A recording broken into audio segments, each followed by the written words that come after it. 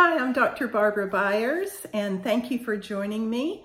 Today, this podcast is called What's This? Or Moving from What's This to What's Next. So we say, what is this when something is happening that we didn't expect, that we don't understand? So we're going to begin with the what. And what's happening in your life right now? What is it that is a current issue you're facing, maybe right in front of you, or maybe there's even a deeper issue, something that's been unresolved for a while? That is your what is happening. And so how much time do you spend then fretting about it, considering it, being stuck in that direction, feeling like a victim, trying to control it, introspecting about it? And that's our what. So think about making a tight fist. And that what is in that tight fist. You're holding on to it. And you're spiritually, we're like this with some things. And sometimes we feel like this what in our fist is really greater than the Lord is. And we get stuck and discouraged and disillusioned and disappointed and discontent. And maybe it's something that's happened in our past or something we didn't expect to happen that did happen instead. And we keep it tightly held. We keep it alive. Sometimes we even build it up and give it this place of honor in our life and allow it to influence our relationships and our decisions. And then instead of a consciousness of God, a consciousness of trusting His love, of being in His presence, we fill that space with a disappointment. And it feels like that He's turned out to be different than we thought He was. But God wants to be who He really is. And He wants to show us His goodness in the midst of our what in the world is happening. So our disappointed expectations really can keep us in a place of captivity. And it's often our attempt to protect ourselves. You know, Jesus just at every turn puzzled and disappointed his disciples. They didn't know what in the world sometimes. And in one interesting conversation, Peter asked, what about that man? And he's referring to John. What about John? And Jesus said, well, if I want him to remain until I come, Peter, what's that to you? You follow me. And you see that little phrase, what's that to you? It's the what that catches us. Well, this isn't what I expected. And sometimes if we have been a long time in a situation, we can really get uncertain. And we get in that place sometimes where we believe more in the lack of what we're in than the fact, the truth that God really is doing something. We just don't know yet. So how do you come out of that fisted position? How do you come out of that? What's happening in my life? We want to change that what to so what. And by so what, I don't mean in a flippant way like, oh, just so what, never mind. It does matter. So it's not flippant, but we want to be able to say, okay, so what, you know? And the Lord showed me, I think, a couple of keys to this. The first is our surrender. And sometimes we need to grieve. We need to feel the pain. We need to feel the anger. We need to feel all of that. But then we move to the place where we're giving it up. We are surrendering it to the Lord. We're abandoning our right to something in view of the greater thing, which is His reward to us. It's not defeat. It is not defeat. It is relinquishing to something, someone greater. So we have our fist and we are opening our fist to relinquish and release the old.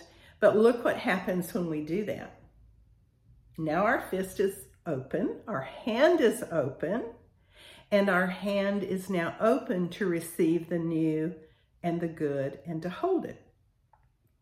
So the ability to say that anointed so what is the confidence to say, no matter what, I trust you.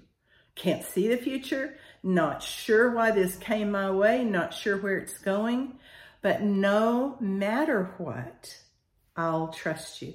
And it's how we transcend where we are now standing in the midst of the problem, by surrendering to the Lord and by trusting him. Because the scripture says, as I cast my care on him, as I roll it all over onto him, as I open my fist and give it to him, he meets us there. He catches that surrender. He catches that care.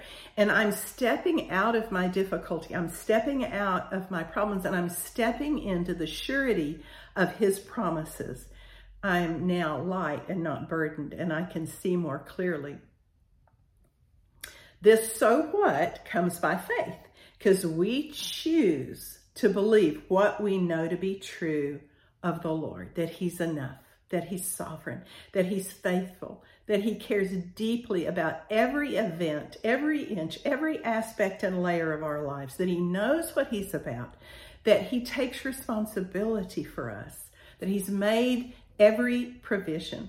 So that's our part. That's our part, to open our fist and then to hold fast to his promises and to collaborate with the Holy Spirit, who is doing something beyond what we could think or imagine, because we haven't seen the end from the beginning yet. The Lord invites us to think with him and to think according to his promises. So I've just written a few of them out, and I'm just gonna go over a few of them. Here's Deuteronomy 33:12. May the beloved of the Lord dwell in security, that's us, by him who shields him all the day, for he dwells between his shoulders. Psalm 33:5, he loves righteousness and justice. The earth is full of the loving kindness of the Lord, and that loving kindness is turned toward us. Jeremiah 24:6, I set my eyes on them for good. I give them a heart to know me. Isn't that good that he gives us a heart to know him? Psalm 15:5, Lord, you've assigned me my portion and my cup, and have made my lot secure. Jeremiah 31:12, they will come and shout for joy on the height of Zion, and they will be radiant over the new wine and the oil, over the flock of the herd, and their life will be like a watered garden, and they will never languish again. We don't have to languish. We can have a well-watered life. Ruth 2:12, may the Lord reward your work, and may your wages be full from the Lord, the God of Israel, under whose wings you've come to take refuge. Psalm 34:10, they who seek the Lord shall not be in want of any good thing. Are you just letting the word wash over you here? I hope as you're letting the word wash over you, you're opening your hand to release your troubles. Psalm 27:3-5, my heart will not fear. Though war rise against me, that's the what. I shall be confident in the day of trouble. He will conceal me in his shelter. In the secret place of his tent, he will hide me and lift me up on a rock. Psalm 28:7, the Lord is my strength and shield. My heart trusts in him, and I am helped. Therefore my heart exults, and with my song I shall thank him. Psalm 107:29-30, he caused the storm to be still, so that the waves of the sea were hushed. Then they were glad because they were quiet, and he guided them to their desired haven. Psalm 42, he brought me up out of a pit of destruction. No matter what has been, he brings us up out of it, out of the miry clay, and he set my feet on a rock, making my footsteps firm. Ezekiel 37:14, I will put my spirit within you, and you will come to life, and I will place you on your own land. Genesis 28:15, I'm with you and will keep you wherever you go, for I will not leave you until I have done what I have promised you. Psalm 116:7, return to your rest, O my soul, for the Lord has dealt bountifully with us. And finally, Psalm 117:2, his loving kindness prevails over us. That's just a few encouraging promises. So taking in the promises with faith, trust, and hope, we're able to say, so what, to a season of difficulty, and then say, no matter what, I'll trust you. And that readies us for the next step. Well, what's the next step? Well, that's just it. The so what changes now to now what, or what's next? What's next, Lord? And our what is happening can move over into, well, what's next? Remember I said we open our fist in trust and in surrender, and we position ourselves now to be open to the new thing that the Holy Spirit is bringing. Our hand is now open and it's expectant, and new things can come that the Lord wants to bring into our life. Often really unknown to us, unexpected. But when we trust, that opens the doors for the Lord to bring heaven to earth in our lives. So we need to lay out before him the old stuff, whatever has hung around, maybe from past seasons, whatever has been skewed, whatever is irrational. We invite him in, and we invite what he says about it. And then we take hold of that with all of our heart, because every promise in him is a yes. Every promise in him is an amen. And Jesus is just the same yesterday, today, and forever. And we need to get ourselves occupied with the promises.